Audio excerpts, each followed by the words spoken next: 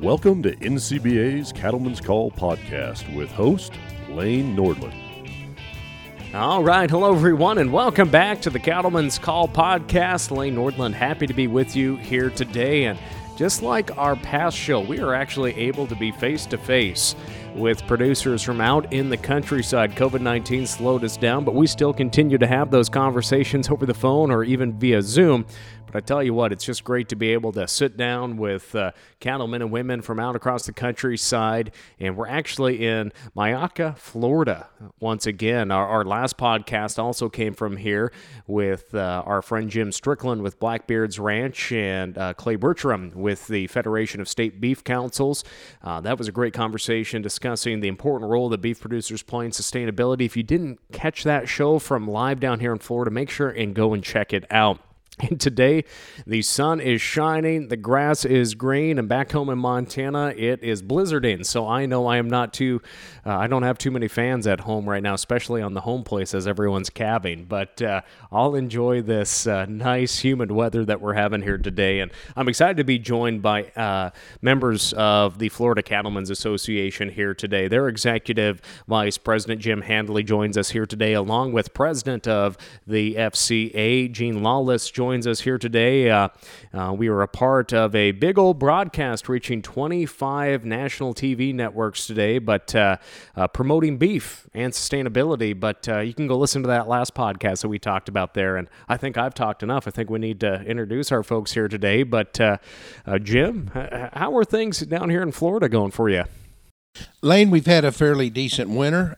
We first of all want to thank you very much for you all coming to visit us. It's a beautiful spring day, and you brought a little drought-breaking rain. Thank the Lord. We were getting parched, but we had 2 to 3 inches across the majority of cattle country down here just on Sunday, and I know that delayed some of you all getting in. But we're at the beautiful Blackbeard's Ranch, a National Environmental Stewardship Award winner, and that's what brings you here to discuss sustainability. But in the case of Florida, growing conditions have been fairly good. Within the last 45 days have been fairly dry, but we didn't have too harsh of a winter, and our cow herd is looking to be in pretty good shape. In some places, it was a little wet in the early front end of the winter, and I've talked to a few ranchers that have test weighed some calves, and they might be a little bit light. But if spring is sprung and we get this moisture, this grass will shout, and we'll catch up with those lost gain days. Well, I tell you what, when I hear 2 to 3 inches of rain, I'm like, oh man, that would take us several days, or we'd be flooding pretty good on all of our crooks back home. But Gene, for yourself, you're about an hour and a half east, you mentioned? Yes, sir, about an hour and a half to the east. And with your operation, of course, you're president of Florida Cattlemen's Association, but let's just maybe talk about your operation, who's a part of it, how long you've been on that place, and just more about your background here in Florida's cattle industry. Okay. Well, I am what I call myself as a 6th-generation Florida boy. One thing my family forgot to do is buy land. We kind of got in the construction side of things, and that's what my family does today. But I grew up in a little town called St. Cloud, Florida, which is no longer little. It's pretty big now. I think when I was growing up there, we had 1 red light, and now I think there's 30 through town. And population was 10,000. Now I think it's in Osceola County is around 400,000. So you can see that breadth of growth that we've had in the last 30 years. I've had the unique opportunity of managing a ranch, like you said, an hour and a half from where we're sitting here today. It's called Archibald's Buck Island Ranch, and it's owned by a private family foundation.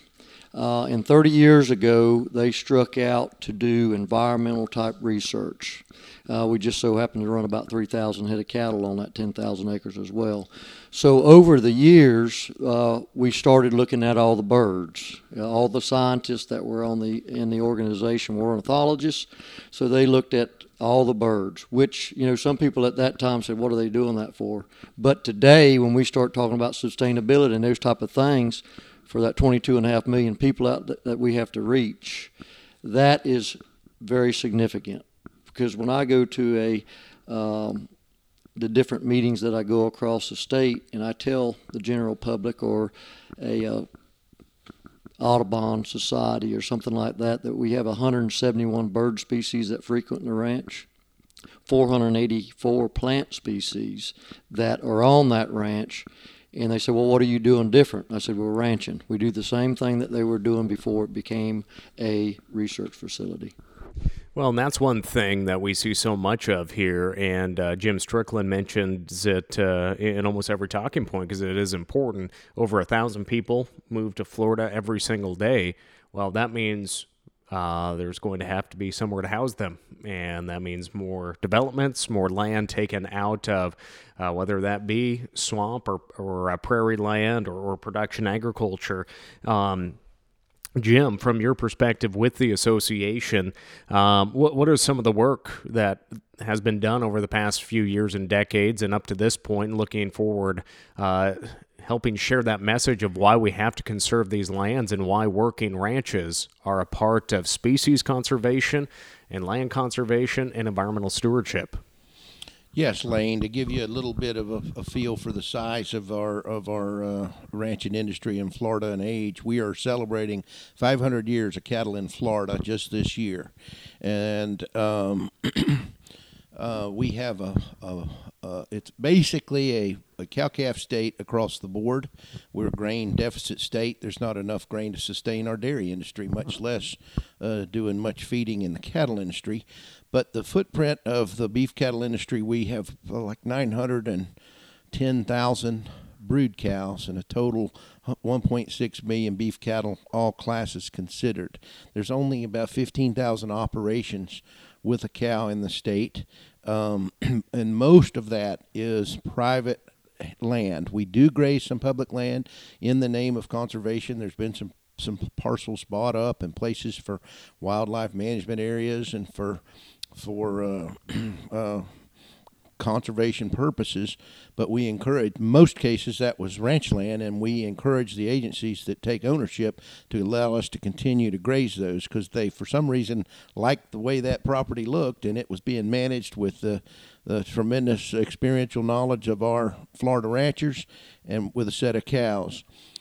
The message that we try to send, and of course the makeup of the cattle business, the majority of our cow herd is down through the heart of the state, down the ridge of the state, not on the coastlines. Our population growth primarily has occurred on the coastlines, say west of I-75 and east of I-95. And we have over 22 million people and growing. Certainly we're going to see more pressure coming inland, and there are pressures on our ranch lands as land values skyrocket, and as folks, that decision makers might implement public policy that restricts how a man operates, a man or a family operates on their ranch land. He's quicker to say yes to a developer. But we've implemented a lot of conservation programs, conservation easements. Just in my 23 years with the association have become tremendously more popular and an alternative that some families are embracing that allows them to continue to ranch but sell some of the development rights to properties. And as it stands today, there's more property owners in line with their hand raised saying, I am interested in discussing a conservation easement than there are dollars to purchase those easements. And some are through the state, some are through our Florida Department of Ag, some are federal, some are through NGOs. But the combination of those has certainly conserved some property. But we've got to constantly preach what we do for the land. Water filtration, air, open space, threatened and endangered species, habitat, controlling invasive and exotics, all those things we do on a daily basis. And some of those environmental services are certainly taken for granted. Well, and that's one thing that I love about this show is being able to share all the different struggles that producers go through in different parts of the nation. And even though it might be a different struggle with more of a population here, maybe different types of endangered species, at the end of the day, what impacts you here still has an impact across the nation. And or it could be an example of how producers, and I'm using my example of being further west, we're seeing a large increase of people coming into the West, trying to get out of the cities and whatnot. And I think that as an industry, we all have to listen and learn from each other in these circumstances, because the hard work that you have all put in with agencies and with the legislature and the PR and bringing people out to these ranches, that has to trickle into these other cattle producing states as well. And Gene, for yourself, as you mentioned, focusing on birds and reaching out with these other researchers and nonprofits that probably you work with on your ranch, there's probably people that still don't agree with what you're doing on your operation with cattle. Do you have to deal with environmentalists a lot, or is what the proven story that you are telling, or is that winning more people over? I'm assuming so. Yes, I believe it is. I mean, Jim, I think he'll even say it as well as we move along here in this broadcast. But, you know, the thing about it is it's like all things, are always like sustainability we mentioned earlier. You know, it's suspect to us in the beginning, but as we now learn to embrace it, sustainability is, are we going to be here in 5 years or 10 years down the road? It's not so much what we perceive as sustainability. But over the years, you know, I've sat in meetings where there's been environmentalists, there's been state agencies, there's been decision makers and things, and yeah, a lot of disagreement and agreement, but we've come to common ground to where you can build solutions. And then, you know, like water, you know, water's a common ground across the United States. We usually have too much of it and we don't know what to do with it, but there's times that we don't have enough of it. So when we start looking at the common things that affect us all, is where we have to get to. And I think over the years we've gotten better because of unity, and that we've got to come together for solutions. And when you bring up unity, though, that's also unity within the cattle community here in the state as well. That's correct. I mean, and so what are some suggestions of having that unity come together? Because I know there's parts of the nation where there isn't exactly unity on all issues within the cattle business. What are some examples of how that unity, and Jim, you can jump in there too, of how we've been able to get everyone at the table? Maybe they don't agree on everything, I can guarantee you that, but just trying to have that unified voice on so many issues. Well, it's constant outreach, and there's certainly challenges, and there's some people that are more engaged than others, and some people that may not have access to or are not taking advantage of some of the facts that are out there. And we have to work hard to try to help them see get engaged and see the good that we can do by working together and communicating openly, and not be afraid of NGOs, not being afraid of interacting with our elected officials. In our case in Florida, with our population growth, and it's no different in a lot of other parts of the country, but ag is a huge industry in Florida. There's over 300 crops grown here. The footprint of the beef cattle industry is on approximately 5.5 million acres. But there's a lot of people that don't know we even exist. And our elected officials, we have term limits in our at the state level, and so we're constantly spending time to educate those people. But we need ranchers to help us educate those people and to interact with those elected officials so that they better understand what we're trying to do. And in the case of a rapidly growing, urbanizing state, our big concern is ranchers being kind of driven out of business, and we'll plant the final crop, and that's asphalt and concrete. Well, you mentioned term limits. That's such a double-edged sword.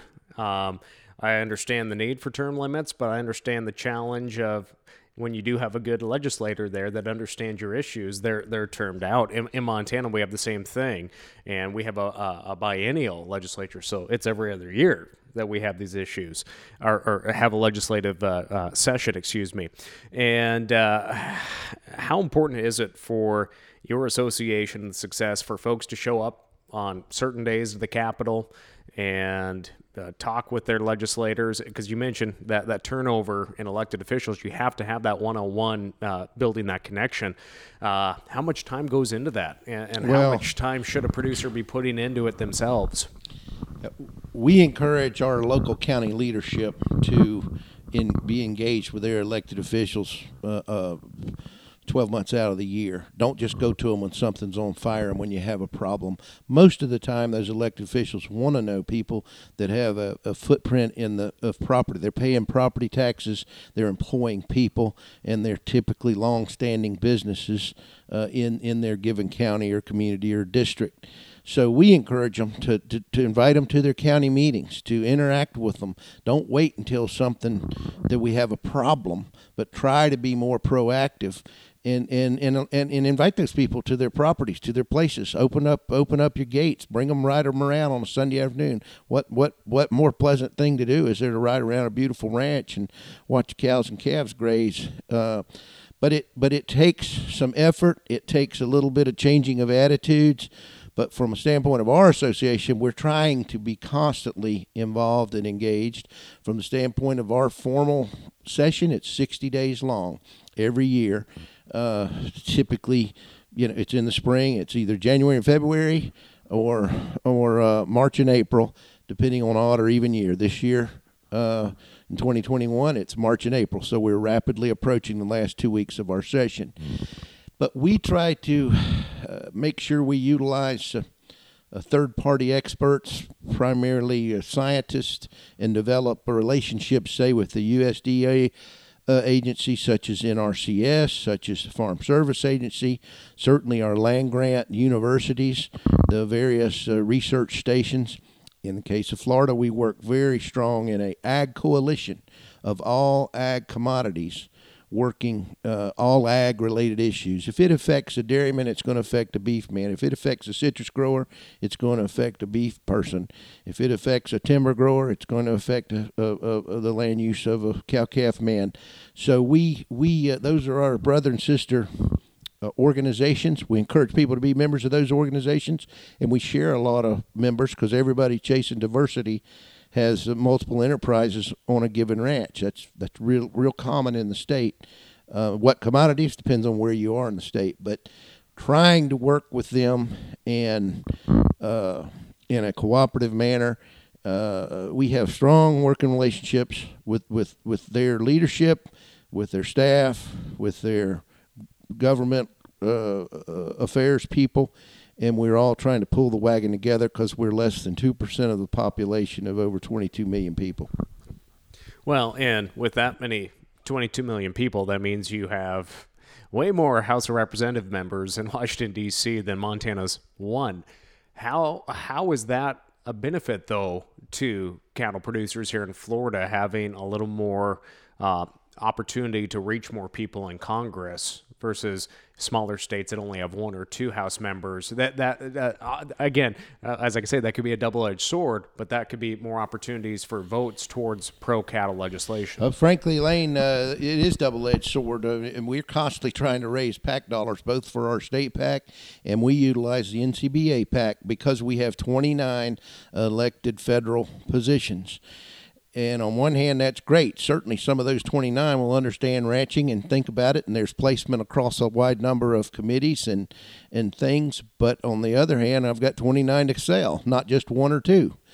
And we can help our friends in the West. You guys might have a public lands issue or I don't know, a brucellosis issue in the park or something that we can help with, and then vice versa. We need help at times from our friends all over the West, and it's a pretty small industry. The network, we have friends that are ranchers that all over the country. When I say we, the state of Florida, we get a lot of seed stock here, and we've got we communicate across state lines fairly frequently about issues of concern that would benefit all of us. So I just say being engaged and trying to be players and trying to be at the table with the decision makers is vital for us to be heard. And Gene, a part of this, obviously, it always comes down to the time, taking time to be proactive and being involved. And I know it takes a lot more time to be active, especially on an executive board as well, and leadership within the association. What are your words of encouragement to producers out there of all ages on why they need to pay a membership due and participate on a state and national level? Well, I believe it's about getting up, showing up, participating, and never giving up. We're in a different time today than we've ever been. And, I never envisioned, like myself, being sitting in the seat that I'm sitting in today, but I'm truly honored and blessed to be able to serve as president. And it's just understanding that the issues that we're all facing, and I think Jim mentioned it, we got to get the cowboys and the farmers to go visit those legislatures, to go to the people that are making the decisions for us, because it's not like it used to be. As we've said, we are about 2 generations removed from our food source, and until we can get that, I'm not sure if we'll ever get that back. So, like in our state legislation, I think we got 8 members up there, Jim, that understand agriculture, and I've always said, and I've said this whole year, is agriculture is the backbone of our country. It is the one staple thing that keeps our society somewhat civil. Because if you get a hungry man, he does odd things. Mm-hmm. We just haven't gone hungry. Well, and folks had that scare when the shutdown happened and the toilet paper ran out because people were freaking out over the toilet paper. But beef was coming off the shelves. People were buying it. They were stocking up. They were scared. That's probably the biggest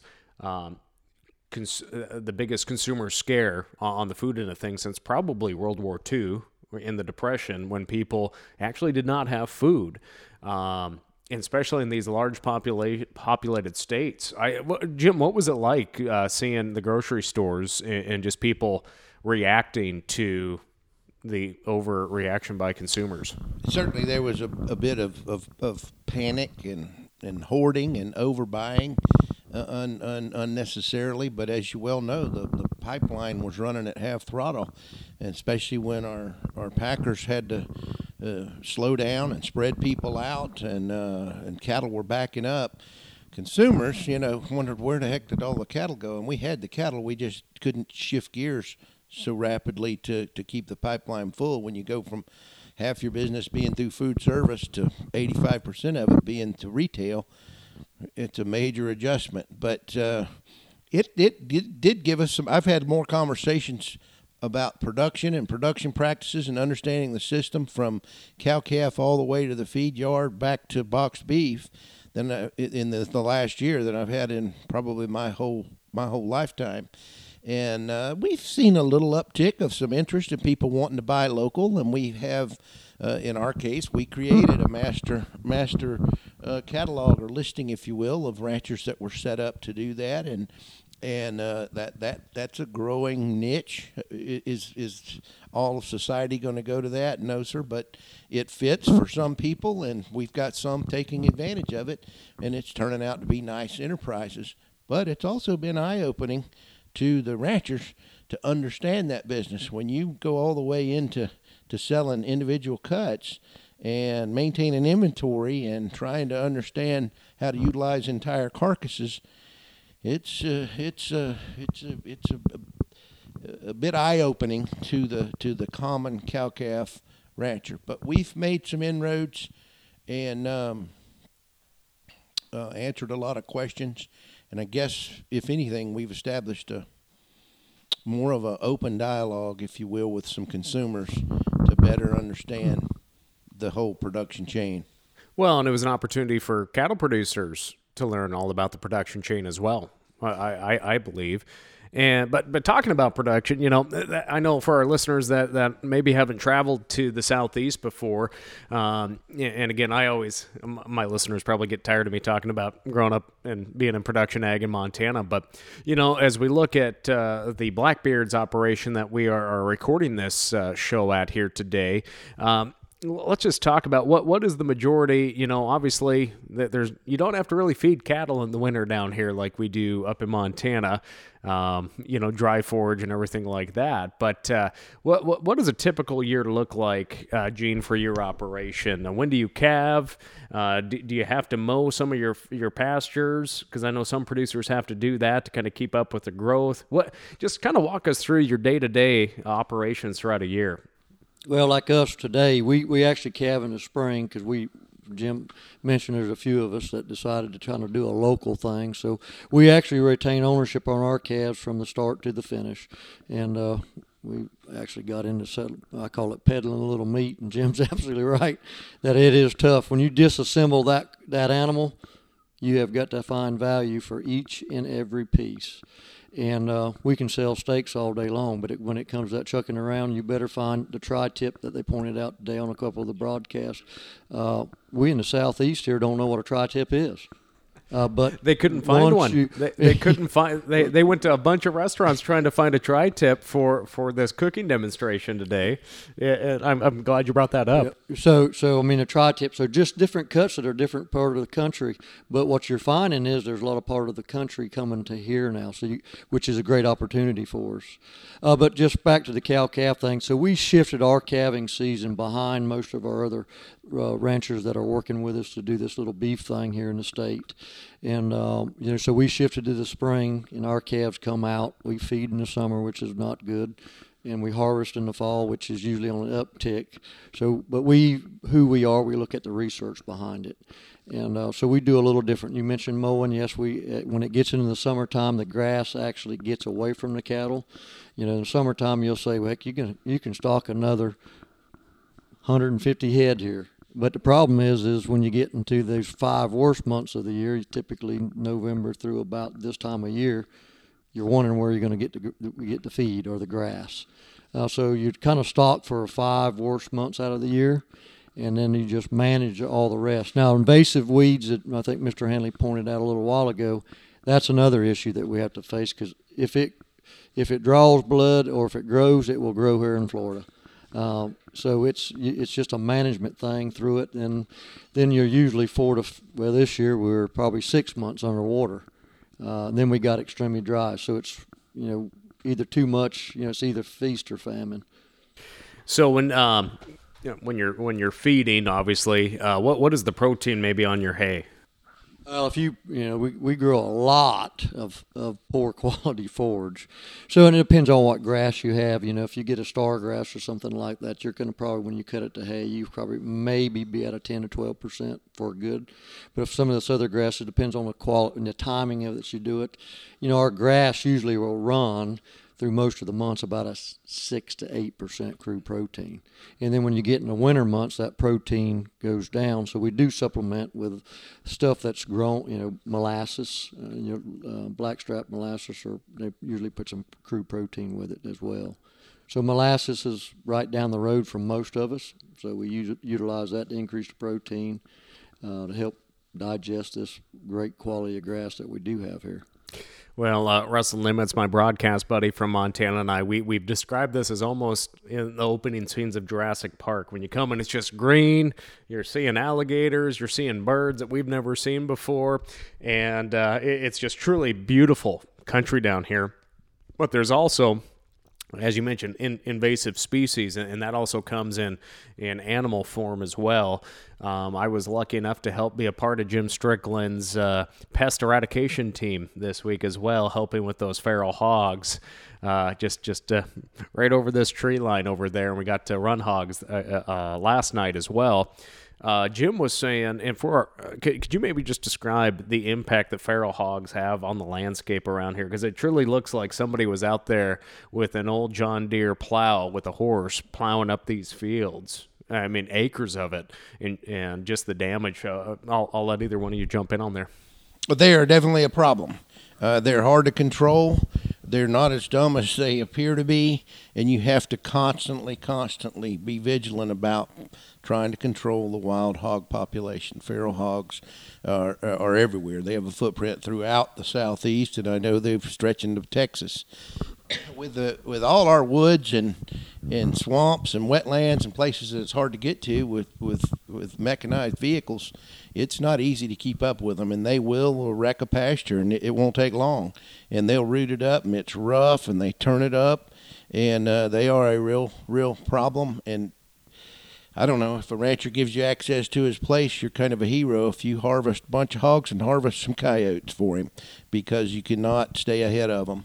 So they are a constant problem. And Jim estimated they cause about $150,000 just on this Blackbeard's ranch, is what he informed me. And I don't know if he was buffaloing me around, but across the whole millions of dollars to farmers and ranchers every year.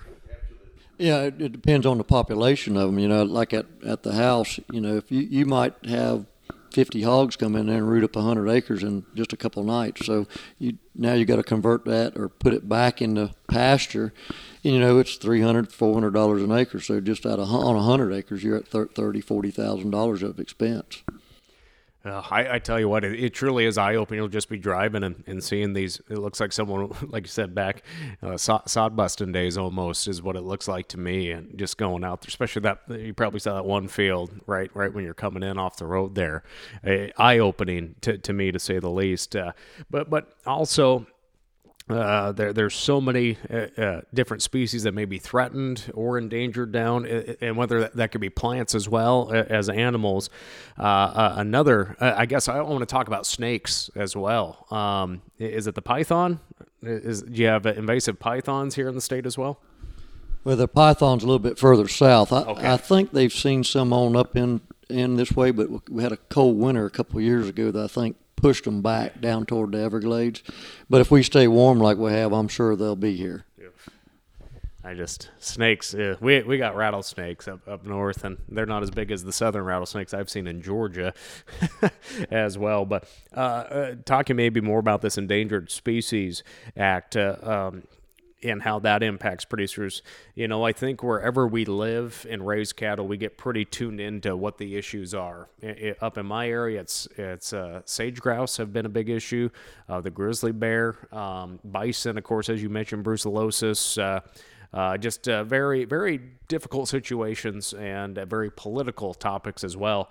What are some of the endangered species that impact Florida's agriculture production, but also how do cattlemen play a role in species conservation?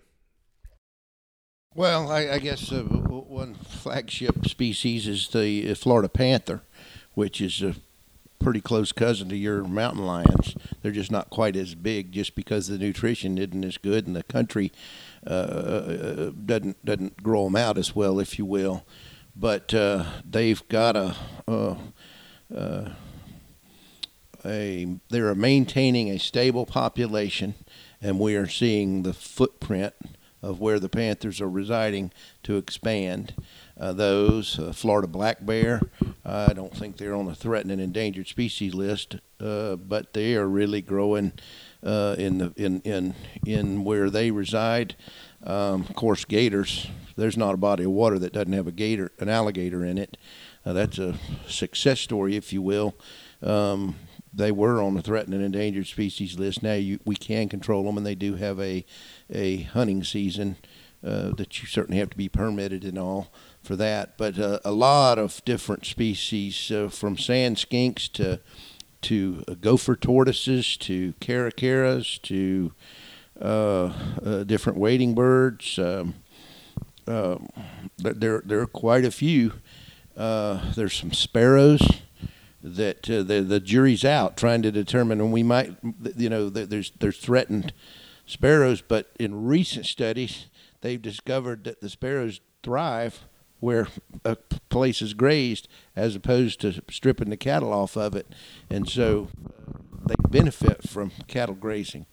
We use prescribed burning a lot, a great deal, but as you can imagine, people that have moved to Florida and they have to tolerate some smoky days or some ash that's in the air, do not like and do not understand controlled or prescribed burning.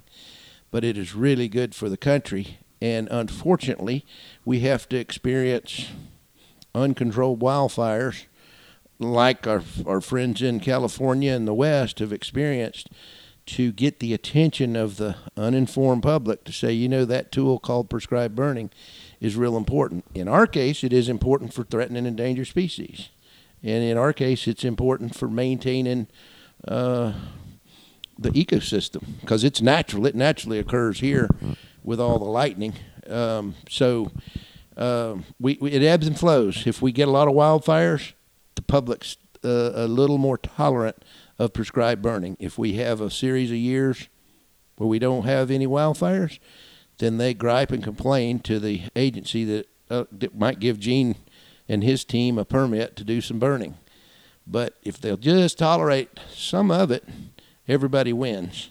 But it's an education process, and they have to recognize they might be inconvenienced with some prescribed burning.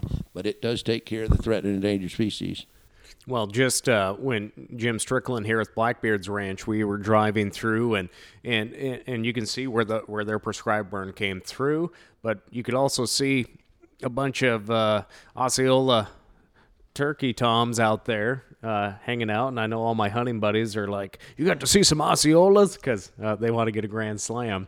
But to see that, and then to go into the area that hasn't been prescribed burn lately or for some time, I mean, it's definitely a change in grass that grows where that burned. And just like when we're up, there's some sagebrush that you can't burn. The Wyoming big sage, you'd never burn that out in the West, but there's other sagebrush varieties that do need to be burned, and it actually helps sage grouse populations for folks up in my country. But it truly was great just to go from about a quarter mile just to see how that changes and how that opens it up for the livestock, but again, the animals in there, because there was a lot of turkeys back up in there.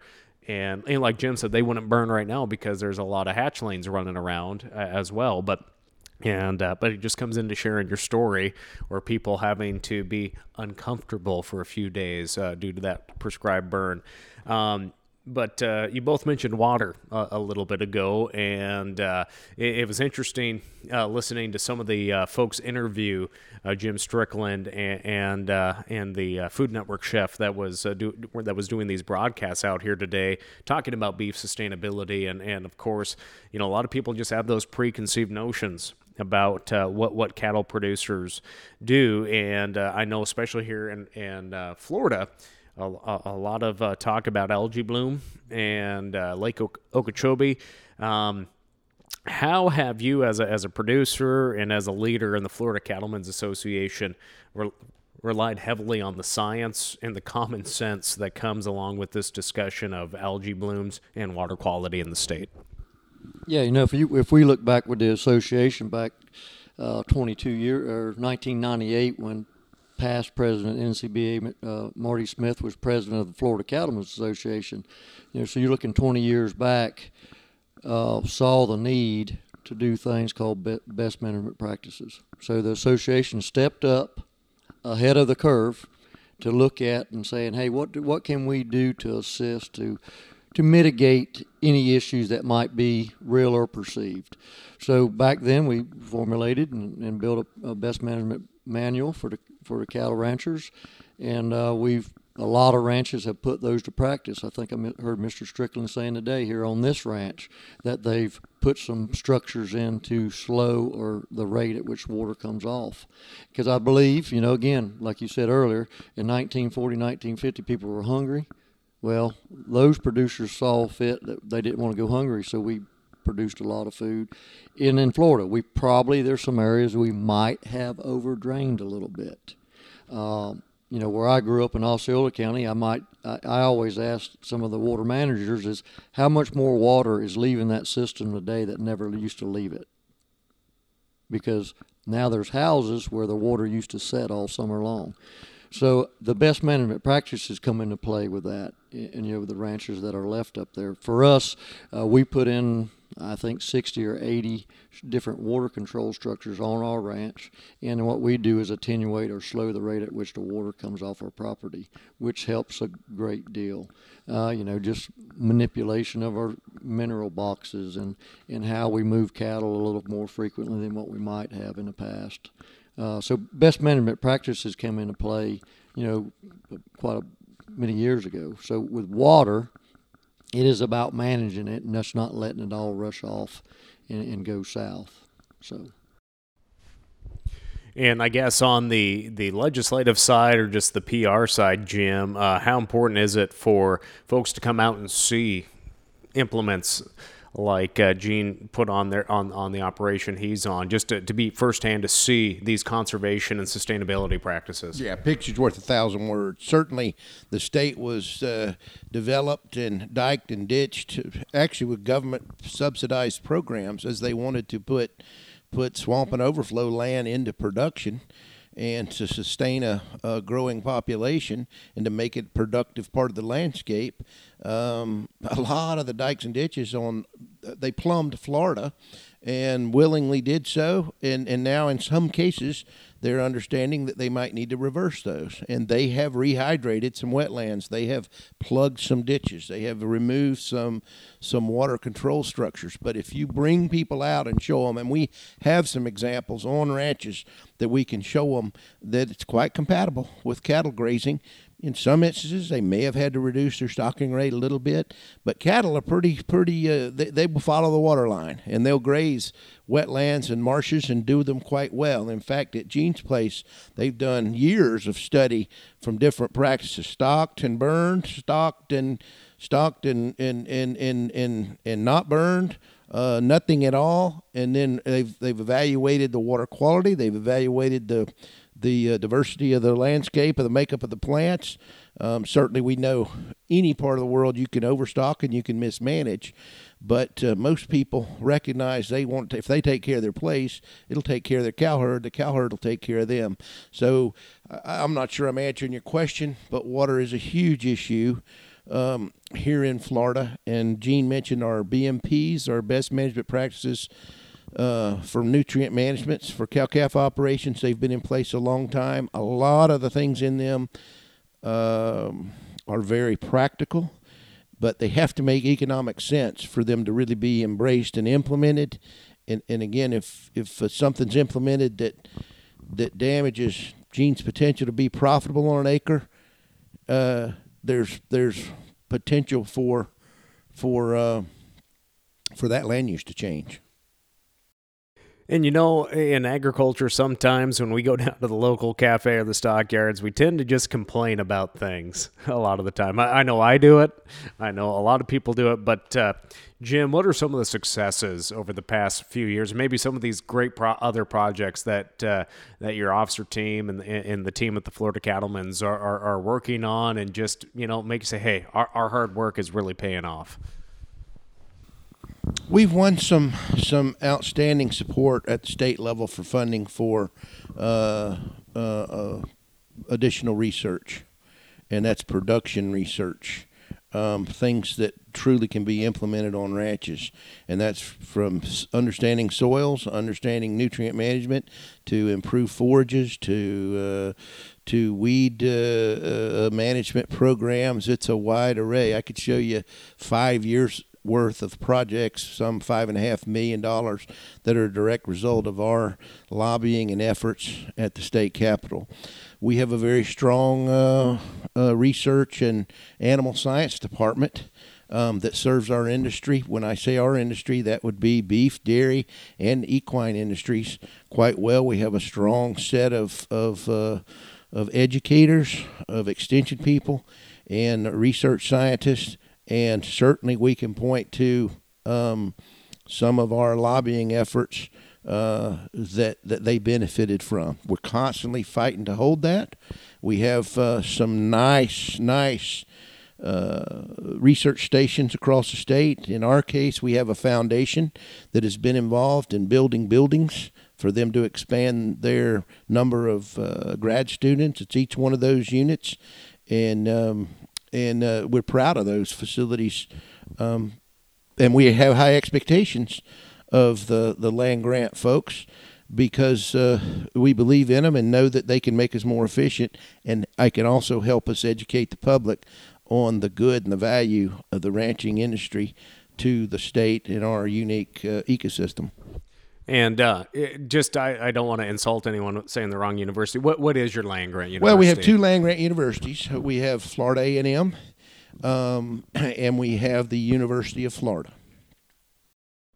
I just wanted to make sure, because, when people come up to Montana and they say, well, University of Montana, I'm like, no, it's Montana State University's our land grant. But so what I guess I think that's pretty unique, having two land grant universities. But again, like you said, it's always a fight, no matter where you're at, to make sure that those land grants are funded, that they have facilities. I mean, sounds like the discussion we're having up in Montana so much of the time, just trying to get new teaching facilities on our university farms.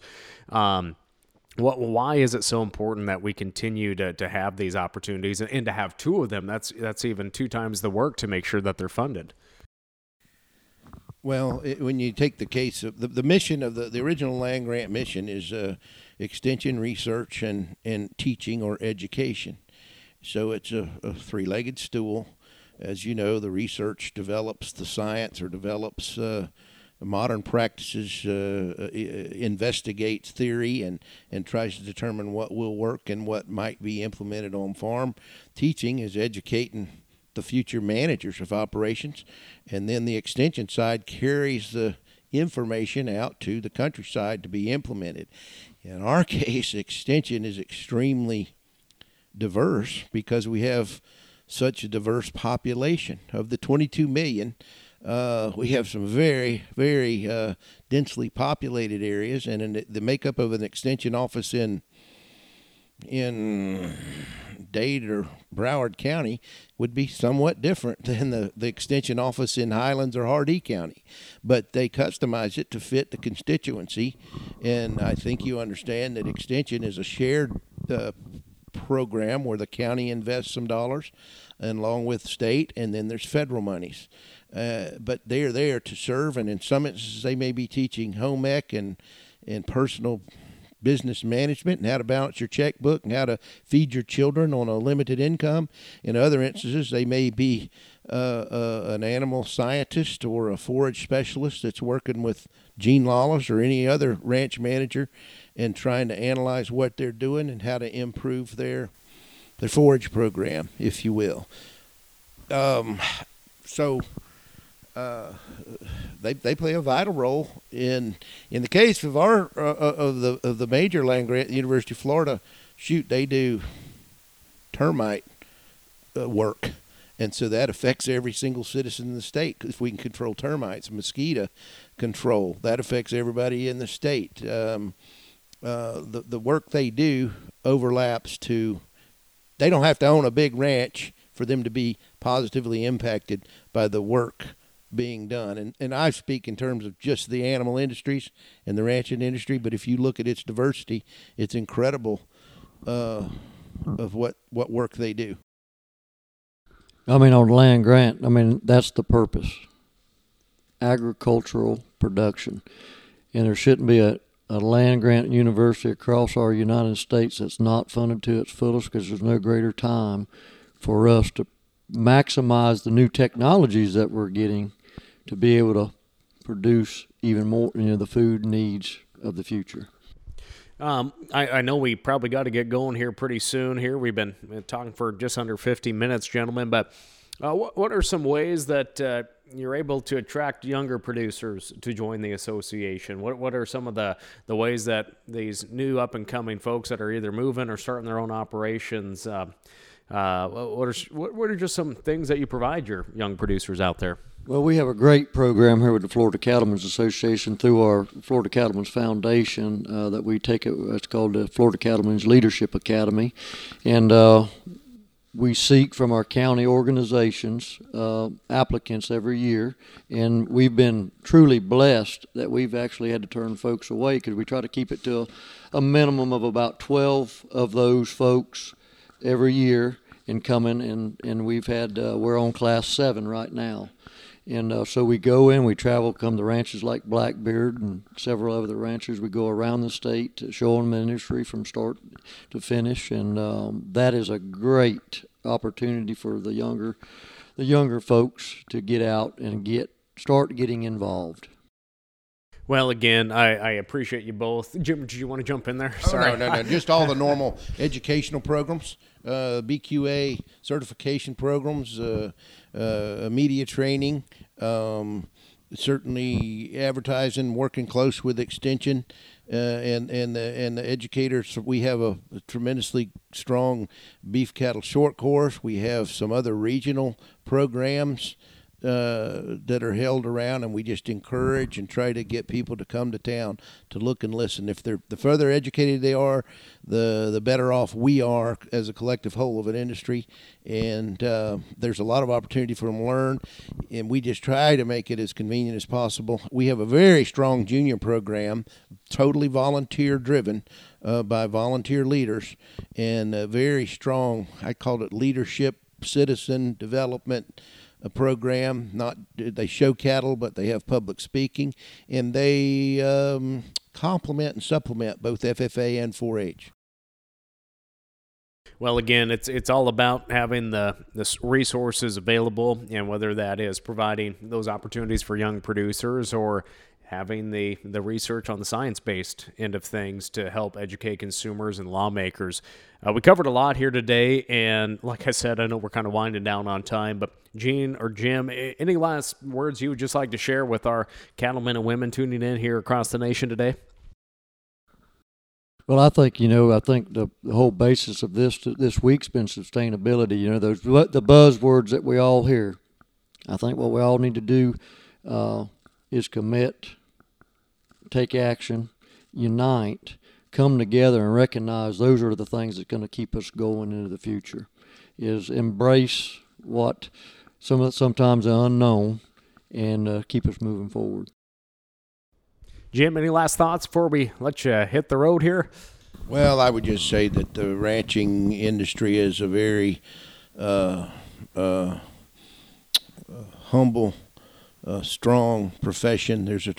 I don't care where you are in the country, there are great people involved in ranching, and they understand how to take care of God's creation. And I just encourage people to, regardless of how difficult it gets, to stay strong in your convictions, and let's all work to continue to better the industry. In our case, we want there to be a big cattle footprint in Florida another 500 years. Amen.